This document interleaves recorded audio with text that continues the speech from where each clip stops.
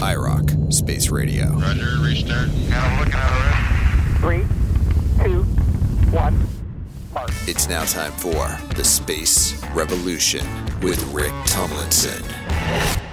Hey there, Spacers. Welcome back to The Space Revolution. My name is Rick Tomlinson, and you're listening to IROC Space Radio. Tonight we have a great guest, a good friend, and someone I respect a lot who is pioneering in space agriculture.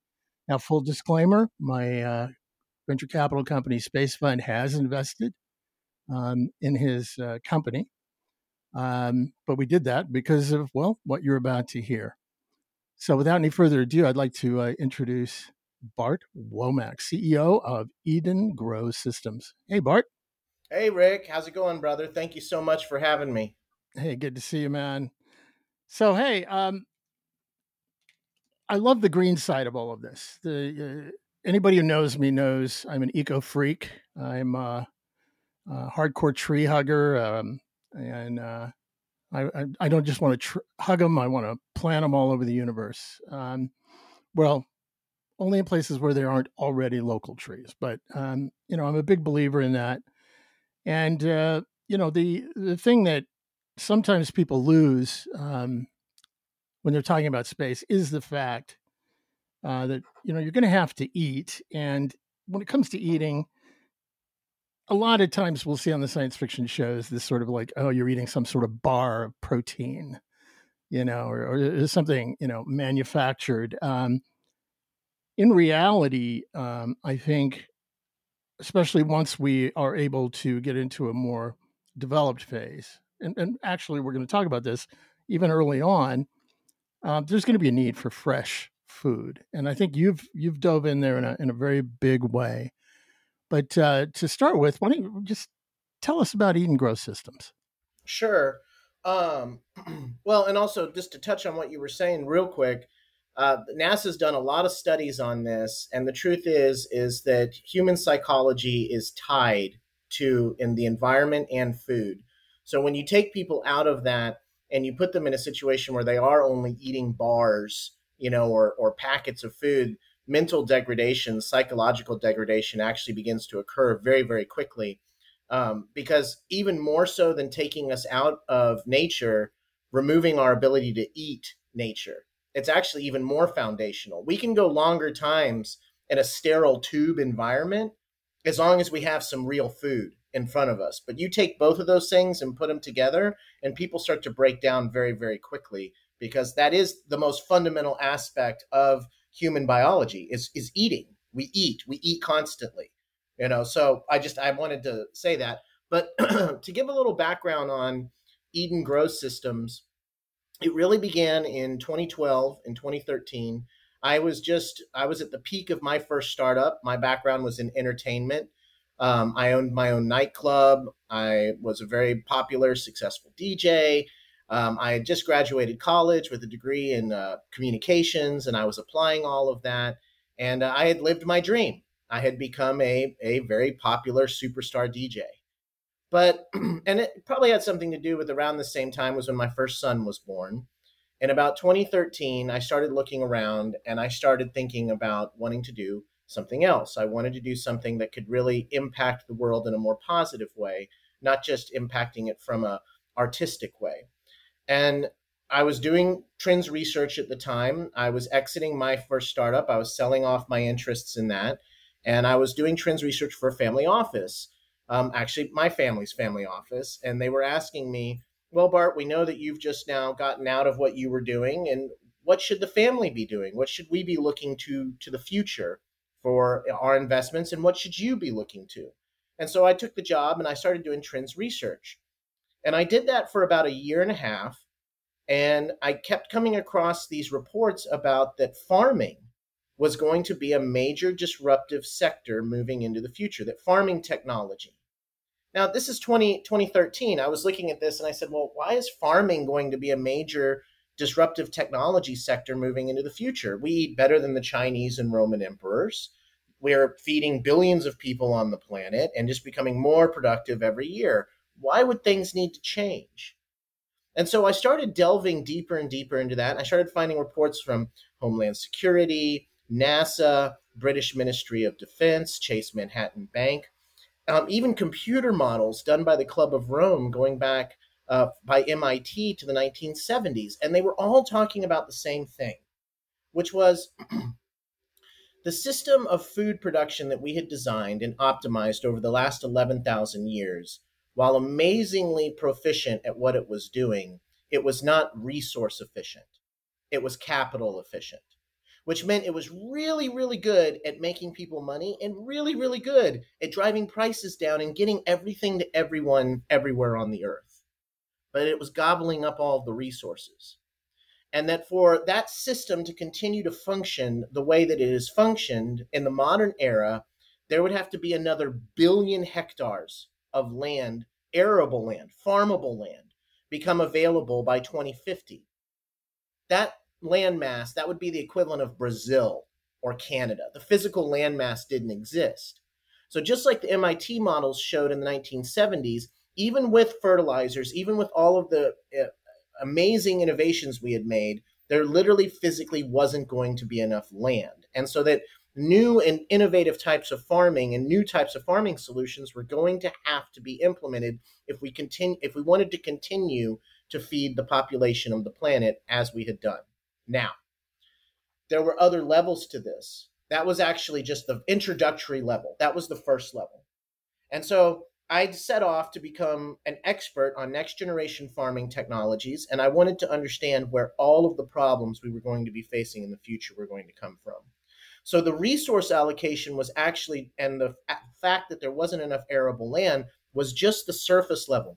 Beneath that, you start getting into food security. You start getting into the just-in-time delivery system, which these are things that we've all become, in the last couple of years, a lot more aware of the dynamics of. But this is 2013. So reading into the government reports, what we started finding was that the world had been set up like a giant Swiss clock. We had globalized the entire planet. We made it to where we were growing peaches in Argentina and sending them to Thailand where they were being packaged in factories, and then sending them to the US to be sold on store shelves. This was all possible because of cheap energy, easy capital flows, and that we had wired the whole world together after World War II. Essentially, the United States, in a very benevolent way, took over the world after World War II. And the deal that the United States made with the world said, we're going to use our Navy, and we're going to guarantee shipping. Unlike the empires of old, where we just protected our ships, we're going to protect everyone's ships. All right, we're going to make it to where every country on earth doesn't have to have a military protecting its ships, because our military is going to protect free trade. All right, and that's what allowed this amazing economic development that we've had since the World War II period. But the problem was that as a system becomes more complex, it becomes more efficient, but it also becomes more prone to disruption. It becomes easier to disrupt. It's like a giant Swiss clock where you can take one gear over here and tweak it a little bit, and all of a sudden you have these cascading problems go throughout the entire system. So there were all these warnings saying that we were going to approach a point where the resources were going to begin to become harder to get. And actually the MIT models predicted that this would begin in 2020, was when those resources would become harder to get. And then through the over-optimization of the system, once disruptions in the system began, that those disruptions would begin to cause reverberations throughout the system that would eventually cascade into system failure. Now, most of the projections said that these kind of major system failures and resource problems wouldn't occur until 2030, but that black swan events could escalate the collapse of the system.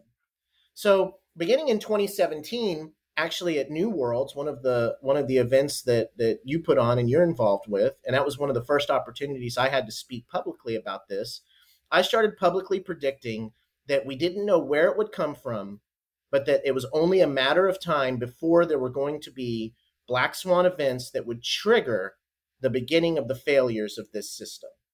So we saw that the problem was coming. We understood that the system as it had functioned wasn't going to be able to continue to function that way anymore. We didn't know where it would come from. We didn't know how it was happening, but we understood the math. We could see the patterns. We could see the trends. So that was also in 2017 when I created, after a couple of years of research with some buddies, Eden Grow Systems.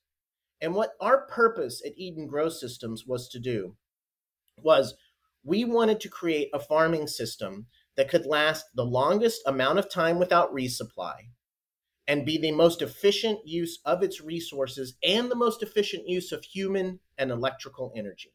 How did you create a farming system that would be the most resource efficient farming system ever developed? So that was when we started designing our first prototype, the Life Pod. And a good mutual friend of ours, Megan Crawford, came to me, and we'd known each other for years, and she had helped advise me on my first startup. And she said, Bart, you got to get this involved in space. That's the commercialization of space and space investment is about to go through the roof. So your systems and what you're describing, the problems you're trying to solve here on Earth, could be directly applied to space and space technology. So it was that year at the end of 2017, I end up on a panel. First time I've been on a panel, first time I've done any public speaking, Farmers in Space, out in LA. So I'm sitting there, and I've hired a video crew to come in and take video of me. This is the first time I've given a presentation since college. So it's been about 8 or 9 years before I've had to speak in front of a group of people. So I have, 2 cups of Starbucks coffee. I'm sitting there shaking while my video crew is getting ready to tape me. And the guy that gets up in front of me gives my entire presentation. He talks about every single thing I was going to talk about. He identifies every problem that I've identified, how the technology can be utilized to solve the problems. So while I'm sitting there now panicking, trying to figure out how I'm about to change my entire presentation so it doesn't just look like I'm copying this guy, I get up and about half of my presentation ends up being, well, as Jeff just said. And so afterwards, I go and I find that guy out in the bar and I start talking to him. And that's how I met the real Martian, Jeff Raymond, who became my partner in Eden Grow Systems. Now, Jeff, he was a Boeing engineer and he was in charge of product development for drones at Boeing. But in his spare time, he had been tackling this problem and he had seen, as I just said, all of the same dynamics of what was coming down the road and how our best solutions were to leverage these kind of next generation technologies to deal with the problem. So Jeff and I ended up partnering. He came with me. We both saw in each other the exact person that we needed at that moment. Jeff needed someone that understood business, that understood the language of business, that had resources and had the ability to go talk to other investors about this problem so that he could focus. And what I needed was an engineer to take the designs and what we had done with LifePod and take it to the next level and begin to systematize it and make it to where we could develop a product that we could actually sell to the public. So that was when Jeff and I combined, and that was when Eden really went to the next level. And so that's what we've been doing since 2017, is we've been perfecting NASA technology. We are an official, the article comes out in September of 2022, that we are an official NASA spinoff company, that we have taken NASA technology and we have commercialized it. And that was our goal. Our goal has been from that time to now to develop next generation farming systems that could operate at any place on Earth in extreme conditions and utilize the least amount of human and electrical energy to grow food. And that's where we're at today. And in space. Well, our whole thesis is to prove it here on Earth so that it can be applied efficiently to space. Great. Excellent. Well, look, we're going to take a quick break and we'll be coming back in and get into some of the how does your actual system work? Sure. And where you're going next with it. You're listening to IROC Space Radio. My name is Rick Tumlinson. This is the Space Revolution, and we are with Bart Womack, CEO of Eden Grow Systems. Talk to you in a minute. All right, Spacers, we are back with part 2 of our great interview with Bart Womack, who's the CEO of Eden Grow Systems. I'm Rick Tumlinson, and you are listening to the Space Revolution here on IROC. So, Bart, we have this macro topic, pretty well covered it. We're the Earth, and we have to feed ourselves differently. And then you brought it into space and how this overlaps. Now, you can't see this, those of you who are listening to the radio, but behind Bart is this very interesting looking system, which is one of their aeroponic systems. And so right now we're going to talk a little bit, and we won't refer too much to the visual because we don't want to leave you all out. But Bart, give us a rundown. How does the system work? What makes it special? Sure. And anything else that's interesting about it. By the way, if I recall correctly, you've sized these things to be able to work well in space habitats as well. Yeah, no, they're the one of the modalities that we created was literally designed so that it could be put on some of the new rocket dimensions so that it could be launched into space. Um, so That was a Starship. yeah, it's one of the standard Musk dimensions of his rockets. Like when you put all of the system together, it's actually made to where it can fit in one of those and launch. How convenient. Yeah, very convenient. Very convenient. Almost like we planned it. It's almost like our engineers. Wow, such foresight and vision. That's why you're on the show, man. All right, so tell us about the system. So what it is that aeroponics is the most efficient type of delivery system for growing plants. All right. And what aeroponics is you can look on the tower and you see that there are these chambers that are beneath the grow decks that are these black, it's actually pool liner, this heavy gauge, like kind of rubber material. And what happens is the plants are suspended on the deck and their roots hang down in that chamber. And what NASA discovered was by shooting a 50 parts per million mist at the roots, something really fascinating happens. The roots turn this brilliant white color, like you've never seen before, like literally just pure white, and they start functioning like lungs. That instead of pulling out of water or pulling out of dirt the nutrients and the water that they need, they breathe them in. Now, this is what makes it so efficient. Because the plant is no longer having to pull the water and the nutrients out of the dirt or water, they uptake the nutrients and the water more efficiently. So you end up having to use less nutrient, less water. And now also, because the plant is no longer having to utilize its energy to pull those nutrients and water out of another medium, it transfers that energy into growing bigger, faster, stronger, healthier. So you get plants that grow faster, that use less nutrients, that use less water. So it's way more resource efficient. Now, the thing is it's also what happens if you stop breathing.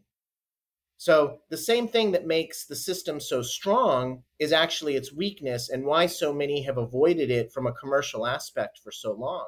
Because you have to really know what you're doing, and you have to have built in safeguards and backup systems, and you really need to understand how to make sure that the system never goes down. Because if it does, the plants start dying and suffering very, very quickly. But that's what aeroponics is. And we knew that if we could perfect these systems, that they would be the most utilistic system for growing food here on Earth or in space. One other aspect of the system that's very important is aeroponics allow you to grow any type of fruit or vegetable.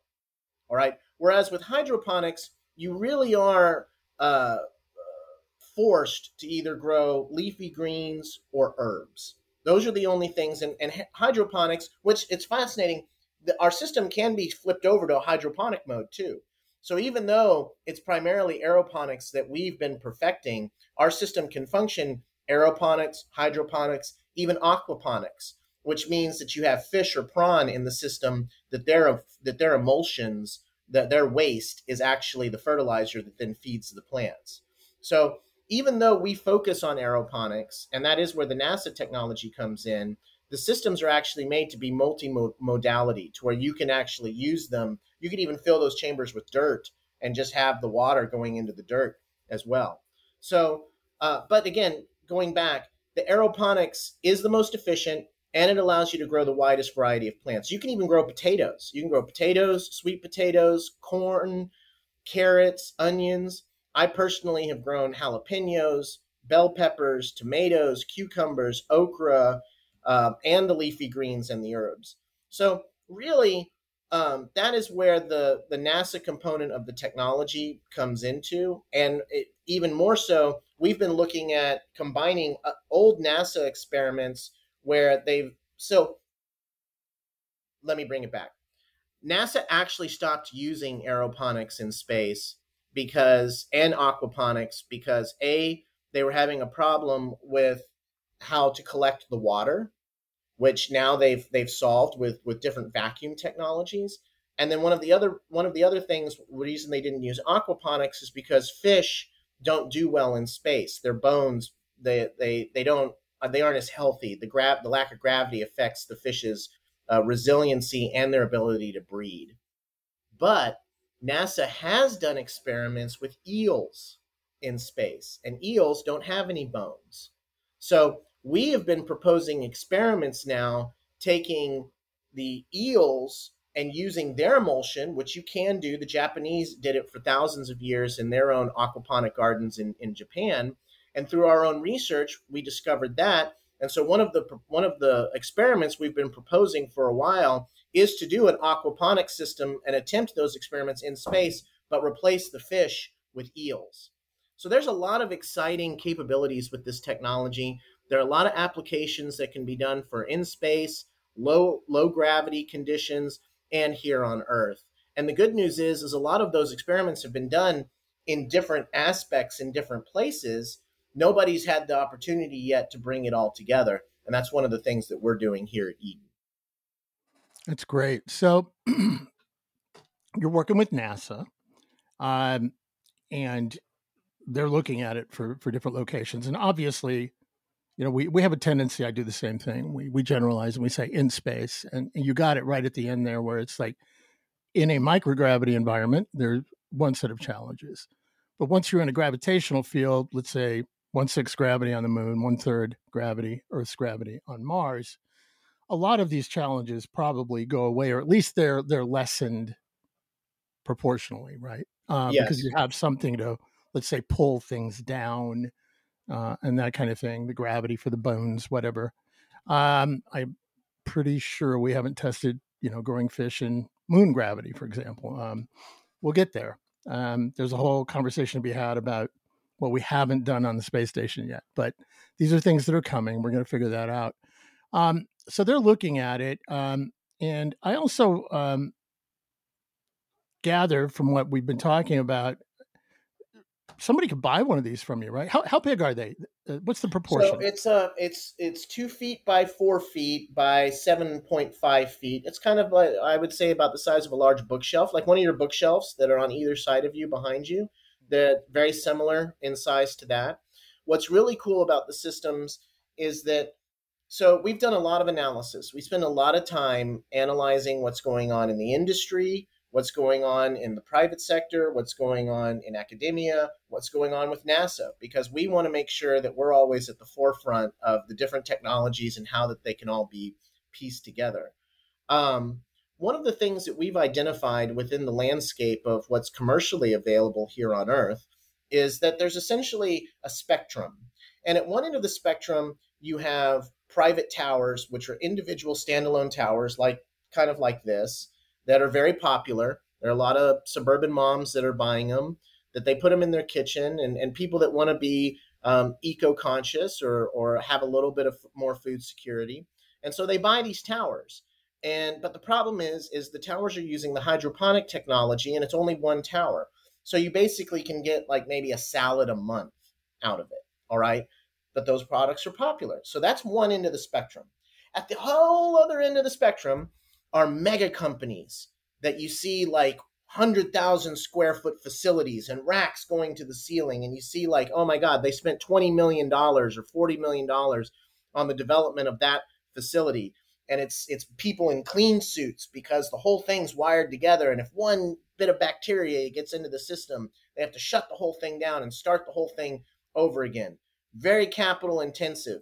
Walmart, Google, Amazon, they're the ones that are doing this because they're planning on building these giant mega farm facilities in the center of cities and tying them right into their distribution networks. Again, whether it's Walmart or Google or, drones flying from out of Bezos's motherships, delivering it. And that's their whole concept, is greater integration, vertical integration, greater economy of scale.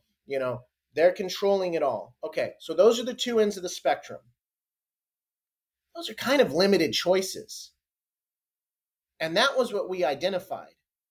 And again, they were doing hydroponics. They were trying to ask the question, how do you make more money in today's market off of selling that? We weren't asking that question. We came at it from a completely different standpoint. Now, because we were trying to design for something completely different, we were asking the question, how do you make a farming system that can function in multiple places, environments, locations, at the end of the supply chain?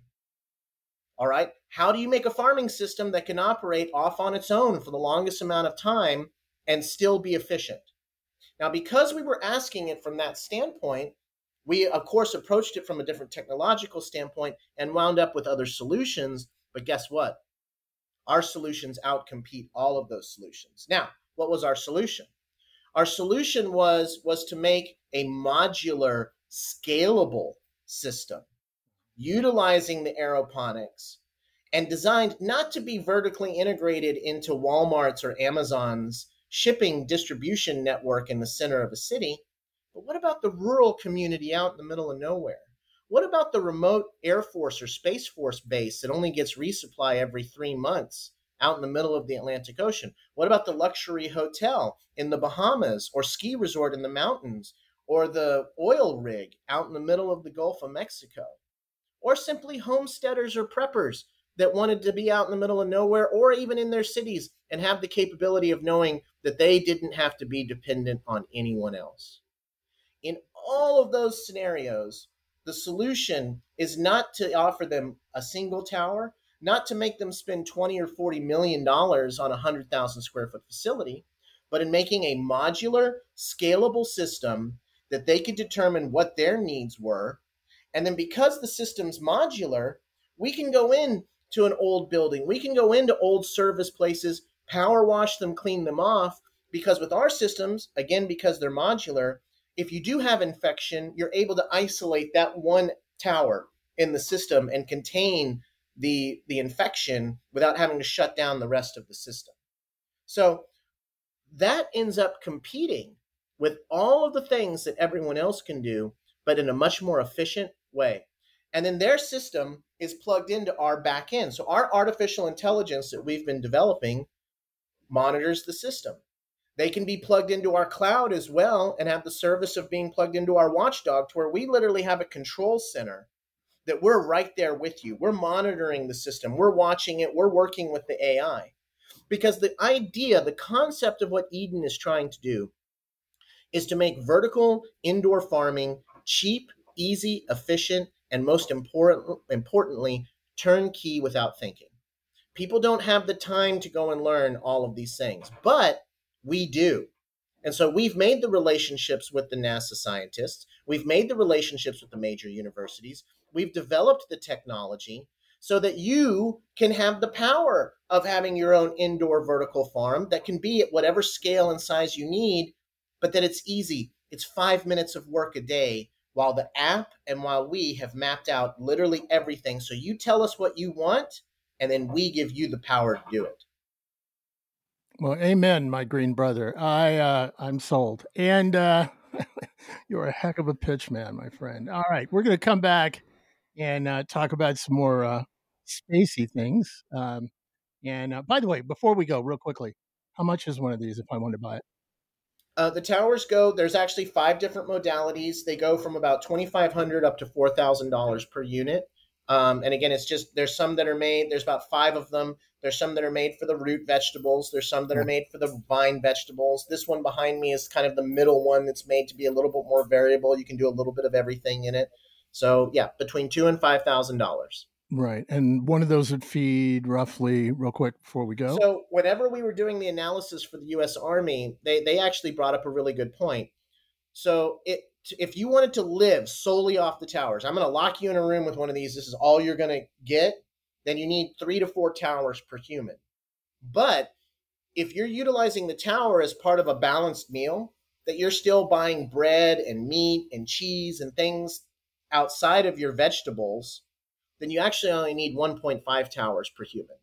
Got it. So it really All right. depends on which way you're trying to take it. And then there's also, obviously other things for commercial if you're trying to do commercial, because then you just want to monocrop and grow one thing and sell it. Got it. Very cool. All right. You're listening to iRock Space Radio. This is the Space Revolution. I'm Rick Tomlinson, and this is our guest, Bart Womack. We'll be right back, Spacers. All right, my Space Cadet friends, you are back with iRock Space Radio, listening to the Space Revolution. My name is Rick Tomlinson. We're with Bart Womack, who's the CEO of Eden Grow Systems. So, Bart, I love one of the things that I liked about your company initially was, again, that you're what they might call dual use, or that you are you're space oriented, but you also have a terrestrial market. Which, by the way, for those investors out there, if you're going to be investing in space, try and make sure you find companies that do that. That's a quicker, different rate of return regarding terrestrial businesses as you're going to get in space. Are there any near-term pathways that you're looking at in the next few years to be able to get one of your systems actually out there? Well, first, let me say something. Mm-hmm. And this is something that I see that is prevalent within the entire space community. There is no out there without a here. We cannot abandon the Earth and we're just going to go find a new place to wreck. All right. Mm-hmm. We have to solve our problems at home before we can go buy a second home. All right. No one's ready to have their vacation home if their first home is falling apart and on fire. So I always have to make that point that, these technologies that we're developing for out there, it's to help us here. And that the vision that I've always had is that the Earth is like a garden, and that our lifeline, our vines, will grow out from that garden and grow into space and allow us to go. But we will always have a connection to here on Earth. I fundamentally believe that. Mm-hmm. Now, I'm sorry, I said that and then I lost. Yeah. What was so your question? Look, since you brought it up, we're going to touch on this a little bit. We don't want to get into a debate because I think you and I are basically on the same side. One of the points I like to make is we do both. We're not waiting for perfection before we go. It is by going out there that we become better at who we are. And, my favorite example of that is when I was asked by a college student at one of my lectures, and they made the point that, we need to wait until we solve our problems here before we go out there because we're just not mature enough. No, it's both. It's both. There's an interplay. Right? Yeah. And my response to the young lady at the time was, so when did you move out of your parents' house? Did you wait until you were fully formed? Or did you become an adult by moving? So I don't think that's what you meant. I know. Yeah, no. What you just said, that's the answer. Because exactly, by pushing the boundaries, we do grow. And these technologies that NASA did that we've brought back down to Earth, it wouldn't have happened if NASA wasn't trying to figure out how do we go out there more efficiently. So no, we're simpatico. It's exactly. I exactly agree. Let's take on that one for just a second too. I think, we talk about spin-offs, et cetera, and they are all around us. I mean, there were elements in the path of you and I having this call and people listening to it, et cetera, that purely came out of the space program. But this kind of a technology is certainly got a lot of roots in some of the early NASA work, correct? Oh, no, 100%. I mean, the aeroponic technology that we utilized was developed by Dr. Raymond Wheeler and Dr. Gary Stute, who have both been instrumental in advising us, helping us further perfect the technology. Without their guidance and interest, we never would have made it this far. Dr. Stute actually joined us last year as the head of plant research after leaving NASA for 20 years as the head of plant research. So no, there is a direct line from NASA, the technology, even the men that developed it, and our ability to leverage their research and their work here on Earth and continue to perfect it. Mm-hmm. And by the way, just for fun, I have to toss in one of my pet peeves about The Martian is the movie that, and I actually expressed this to the author, and is that if they had actually been building a human settlement on Mars, and they were like 2 or 3 missions in, which is the presumption in the film, they've already been there, they're just building up on it, and they were thinking the way you and I are thinking. He wouldn't just have potatoes. The idea was that they had potatoes because they were planning like a Thanksgiving dinner, and so he grows those and he lives off those. If they'd been thinking permanent, and if they'd been thinking green, if they'd been thinking eco, they'd been thinking growth, he would probably have had a bunch of these, in his pods up there, right? I mean, he'd be living pretty good. One guy with like probably dozens of these eat and grow systems, right? I mean, Definitely.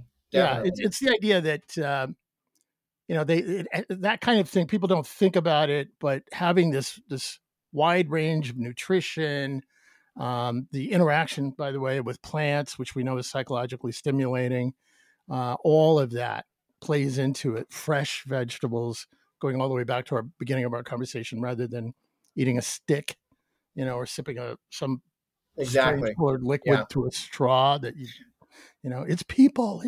Yeah. So like green, I don't know. But anyway, I think that what you've got going is great, because you do have this amazing synergy between Earth and space. I also know that you yourself are a planet thinker. You're a green thinker in your own way. You're certainly, you and I've had a couple of conversations where I know that you and I share a lot of beliefs in terms of humanity and life and that kind of thing. Is that something that you're feeling you're expressing through the company? I mean, 100%. Tell us about that. What I everything in my worldview comes down to what I call the great question. And I bring this up anytime I get an opportunity to speak, is everything now becomes about the great question of our time. And the great question of our time is will technology be utilized to set humanity free, or will technology be utilized to control them to a greater degree than ever imagined? And every situation we deal with, technologically, sociologically, in my perception, can actually be reduced to that question. Is this creating a free and human future, or is this creating a more controlled and dominated future? And at the very center of that question is how, where, when we get our food. Because food is the basis of civilization. When people started farming in the Fertile Crescent 11,000 years ago, that was when religion and history and science and philosophy and theater all are birthed. Because for the first time, human beings weren't having to spend all of their time foraging for food. So food and how we get it determines everything. So from my perspective, as much as I love, the big corporations, the fact is now, and actually the crisis point we've reached in history with this food situation, even, it offers us a choice, that we get to make a choice now. We can live in a world where everything is supplied for us, everything is given to us, but whoever gives that and supplies that determines how we live. Or we can live in a world where we take back our power, where we become self-sufficient, we become self-sustaining as individuals, families, and communities. And guess what? The most interesting aspect of this, and I always make sure to make this point as well, to all my friends on the right and all my friends on the left, is our solutions, the solution of leveraging this technology and creating next generation farming systems at the community level, address every single real political problem we're facing today. Whether you're talking about the environment, whether you're talking about equity, whether you're talking about food security, whether you're talking about health, all of it is solved by creating next generation farming systems at the community level, because it's more efficient with resources. It's more environmentally efficient because you're not spraying pesticides, herbicides all over the environment, which then are leaching into the soil, killing off all of the healthy biomes that might not be as functional for growing plants, but are and very important for a continued life on the planet. Right. And you're not poisoning the oceans. And when you give communities the power to grow their own food, now instead of the money from that food going out of the community into mega corporations or farms or trade networks that span the entire earth, now that money, those resources can stay in those communities. And then also, guess what? When you have times of catastrophe, when you have times when the supply chain breaks down, when you have times of civil disorder, now instead of having centralized food networks that are in one hard spot here and there that can be affected by disruption, you've created a net that's everywhere that allows communities to absorb impacts, to absorb disruption, and then the communities around it can surge their resources instead of having to wait for aid coming from thousands of miles or other countries to come and help them. Right. So, yeah, it's interesting. One of the suppositions that I like to put out there is that in a way, as we're moving out off planet, and these technologies don't just stay off planet. I mean, we're talking about something you can use on the Earth right here. Our ability to be completely independent is going to grow. Those groups that go out there. If you combine unlimited space resources, unlimited solar energy, the ability to grow a wide variety of your own food, additive manufacturing, the ability to 3D print anything you need.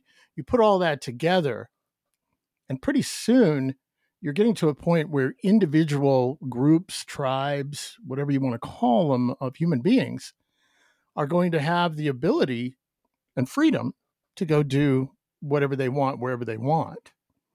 And I find that fascinating because it's almost like we're going full circle back to the original hunter-gatherer groups, that lived back in the day, 30, 40,000 years ago.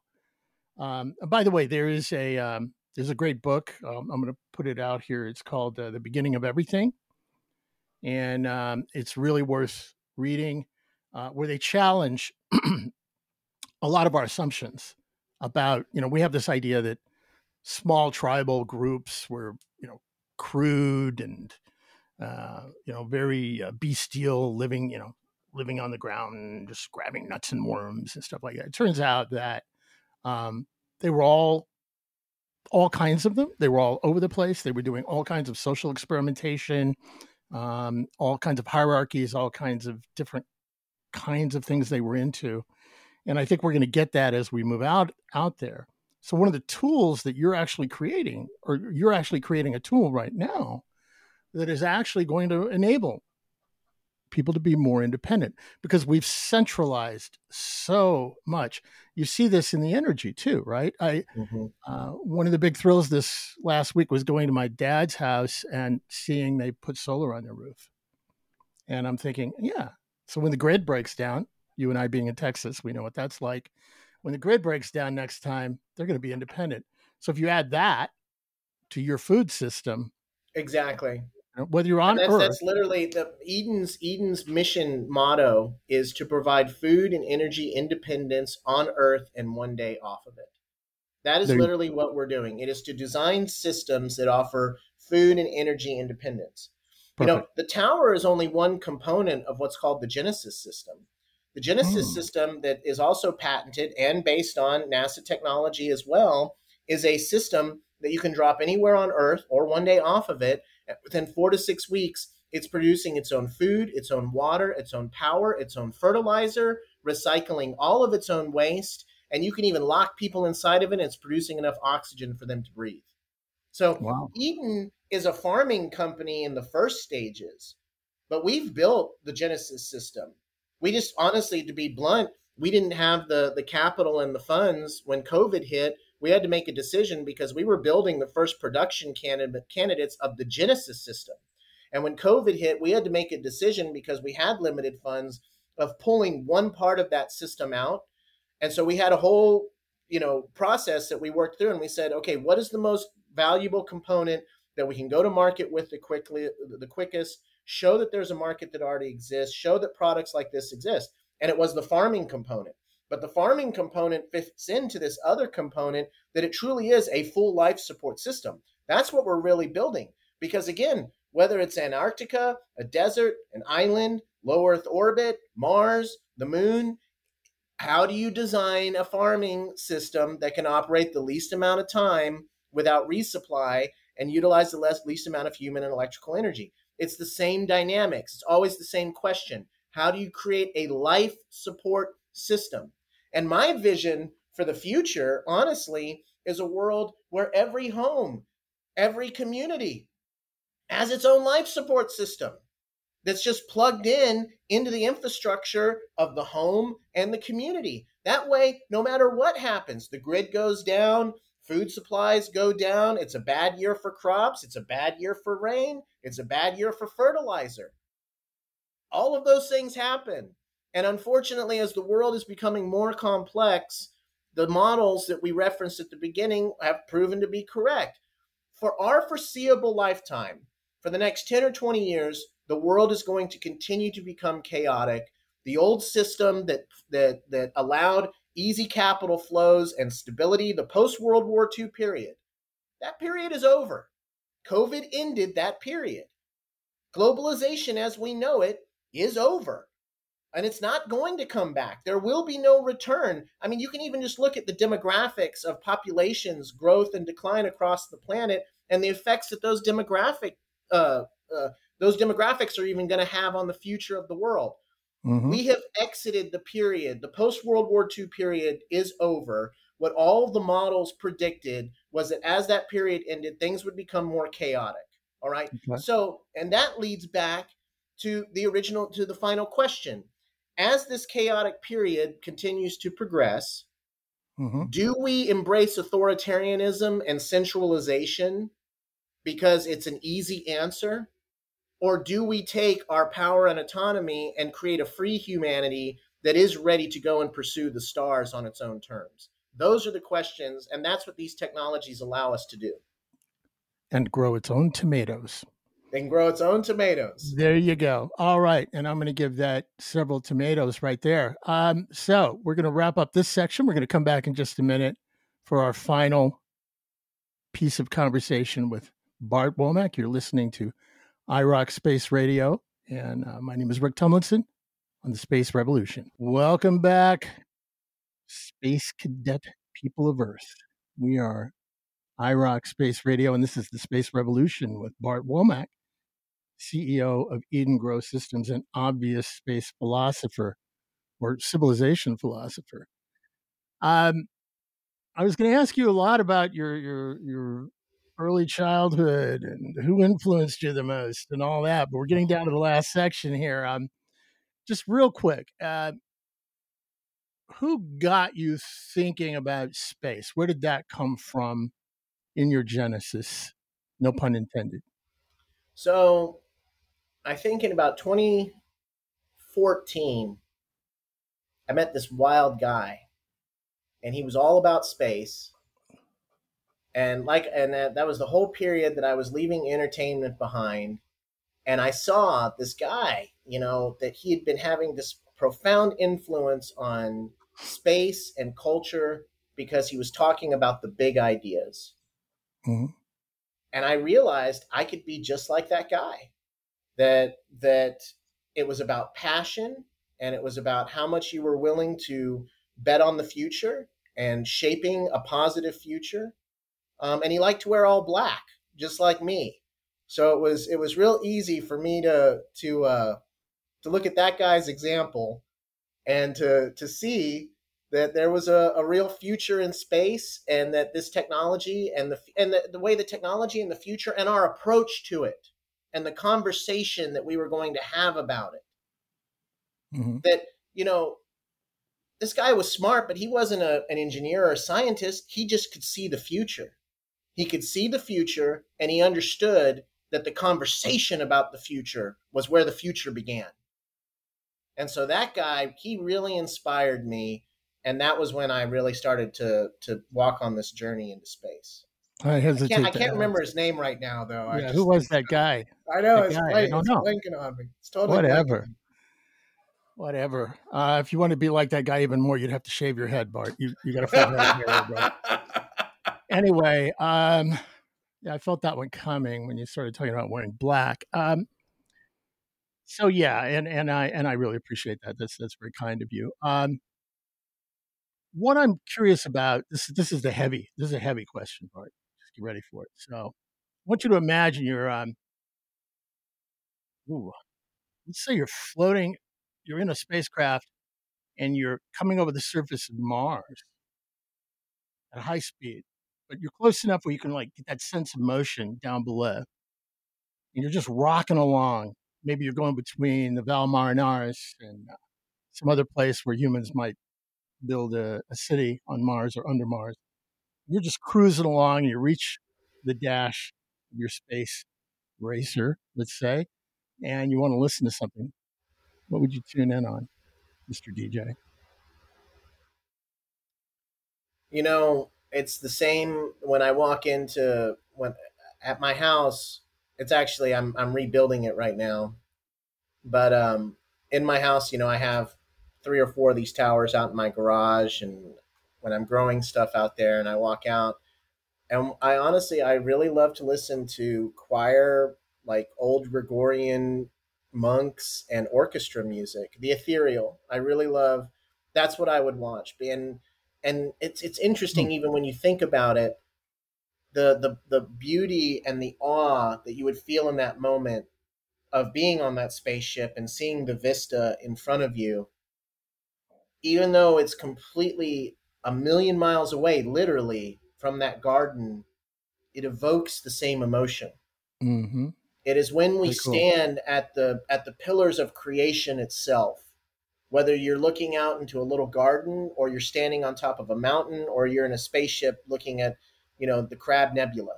Mm-hmm. They all evoke the same humility and awe, but also the childlike love of the magnificent that can be Got it. seen in the macrocosm or the microcosm.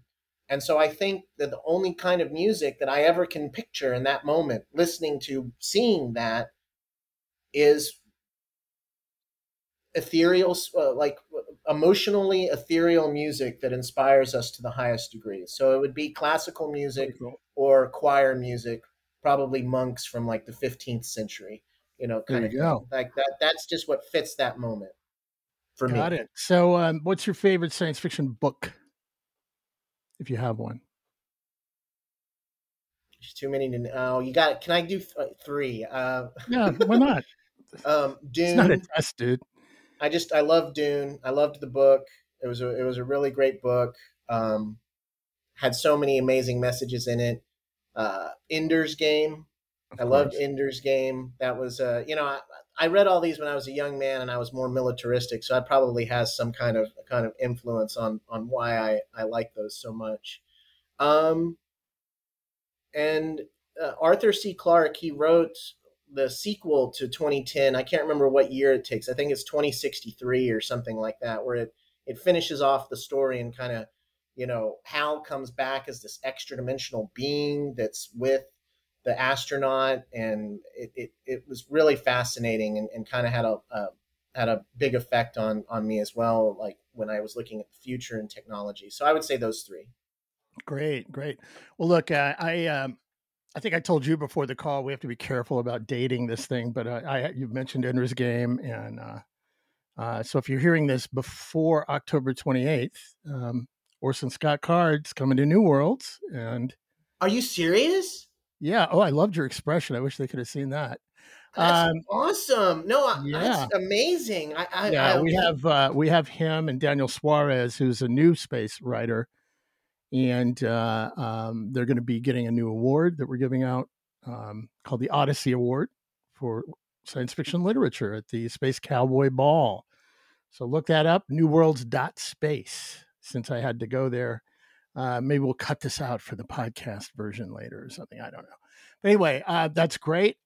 Favorite science fiction movie or Star TV show, Wars. either way. I mean, Okay, hang Star on. We have a rule here. Sorry. Star Wars is a fantasy set in space. Give me a science fiction movie or TV show. Ooh. And I love Star Wars. It's just, No. I get it. So just science. I mean, just 2001 by Stanley Kubrick. I mean, is that? I mean, but perfect. that's fiction. Is that too? Yeah, that's science fiction. Absolutely. Okay. Yeah. Okay. You're going to get points on that. I mean, they can't see it, but the poster is behind me on the wall. I mean, maybe yeah. I mean, maybe it was so program you here. It was so beautiful. It was just so beautifully done. And then some of the questions that it asks at the end when he goes to the, which I honestly didn't understand until, his son, no, Kubrick's son, no, Kubrick's Explain. daughter. Kubrick's daughter, she's done some interviews in the last couple of years where she kind of broke down some of the themes that I honestly, as much as I consider myself an aficionado, I hadn't understood, because that last scene really had always kind of confused me what it really meant. And she really broke down what it meant, and once she explained it, it made total sense. But right, well, but that's yeah, one of the movies. One of the movies where you should read most movies read the book after the movie. The movie serves as a trailer for the book. 2001 is one of the few where you should read the book first, because they fill in what's happening. When you're just hearing the ethereal music and stuff. But yeah, it's interesting. It's interesting you've chosen that sort of grand theme of 2001, and your choice of music was kind of in that same realm of awe, because this is about awe for you, isn't it? This is about the wonder and beauty of these things that we're opening ourselves up to by breaking out of the planet. That's kind of where you come from, right? As 100%. No, I mean, I am a spiritual person. I'm a Christian, and I really believe that space is the heavens. I mean, it's literally it's some of the most inspiring kind of to touch the heavens. I mean, that's what it is we're doing. I don't view space as this cold abstraction that I think it's very easy to view when you start to approach it from a technical standpoint. And so much of our interactions with it on a technical standpoint, it can get lost very quickly. But I mean, to touch the stars, I mean, is the greatest of human achievements. To what is it? Slip the surly bonds of Earth and to reach beyond. I mean, the only thing I think that can eclipse that, honestly, is our own mental, spiritual experience as consciousness itself. But to me, even when people go up into space, what is it called? The Earth effect, or whatever it is, when people view the Earth from space, and it completely changes their perspective. I mean, this is ethereal. This is evolution. These are the highest principles in the human experience. They call to us in the most profound ways of our soul. And so, I get chills talking about it right now. It's like I approach it from a reverence and an awe of the experience, and of the endeavor, just what it even means, if that makes sense. Yeah, of course it makes perfect sense to me, and I'm sure to at least one of our listeners out there got that. I think anybody who's listened this far into the show gets it totally, and if they're still here, they're on board. Or they're swimming for shore, whatever. So look, one of the great things about your story is how late you got into this, and you came, from a very different angle, a couple of different angles, actually. Mm-hmm. What would you say to somebody, is kind of getting towards our last couple of questions here. What would you say to somebody who's listening, who doesn't come from the space field, that comes from something completely different, and they just happen to have accidentally heard the show, or they're listening, they've gotten a little fascinated because Bart the DJ has now gone into agriculture and space. What would you say to them? It's all about passion. I mean, all of life is about passion. And I mean, there was a meme I think I saw a decade ago, which is, if you spend 3 years, if you dedicate yourself for 3 years to a single source of study, you will become an expert on that field. whatever it is. It is never too late. Whatever impassions you, whatever drives your soul, that's what you should be doing. And you should never listen to yourself or anyone else that tells you you can't do it. Half joking, Rick and I are 1,000% examples of that. Is when you really boil it down, the truth is, Rick, is you and I are nerds that are super enthusiastic about the fields that we have chosen to pursue. And if you spend a long enough time being a nerd and nerding out on something that you love, no bragging. I mean, I sit and I talk with world-class scientists from the top universities, from NASA. I work with engineers, and when they first meet me and talk to me, the amount of information I have and breadth of understanding I have of the field, they think I'm a scientist. They regularly think I'm one of them. And it's just because, I might not have a degree in this, but I've spent so much time researching it and trying to understand it that I know exactly the field, what it means, where it's going, who the people are, who they were, and who they're going to be. Mm-hmm. Just like you, Rick.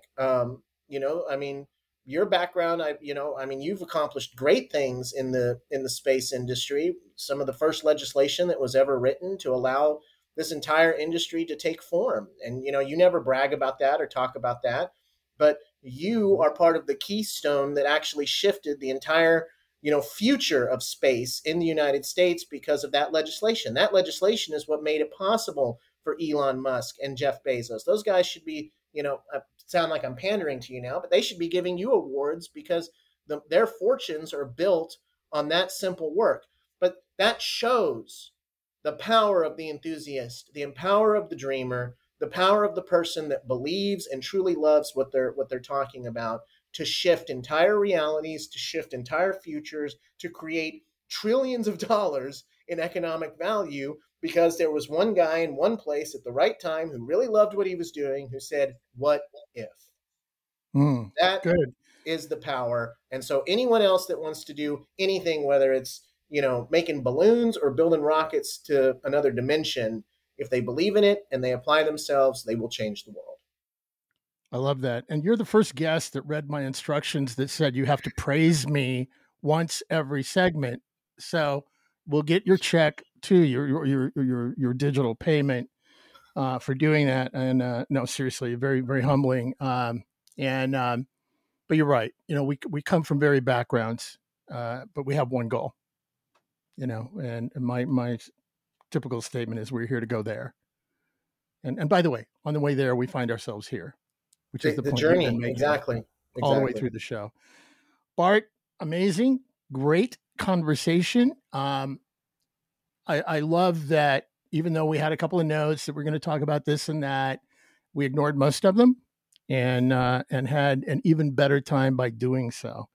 I wish you very well. I am going to encourage people to look up eatandgrowsystems.com. Take a look at your systems, start growing yourselves some vegetables, and off we go, man. Thank you. Thank you, brother. I'll see you out there. See you out there, brother. Bye-bye. You've been listening to the Space Revolution podcast with Rick Tumlinson, a production of iRock Space Radio. Go to iRockSpaceradio.com for more.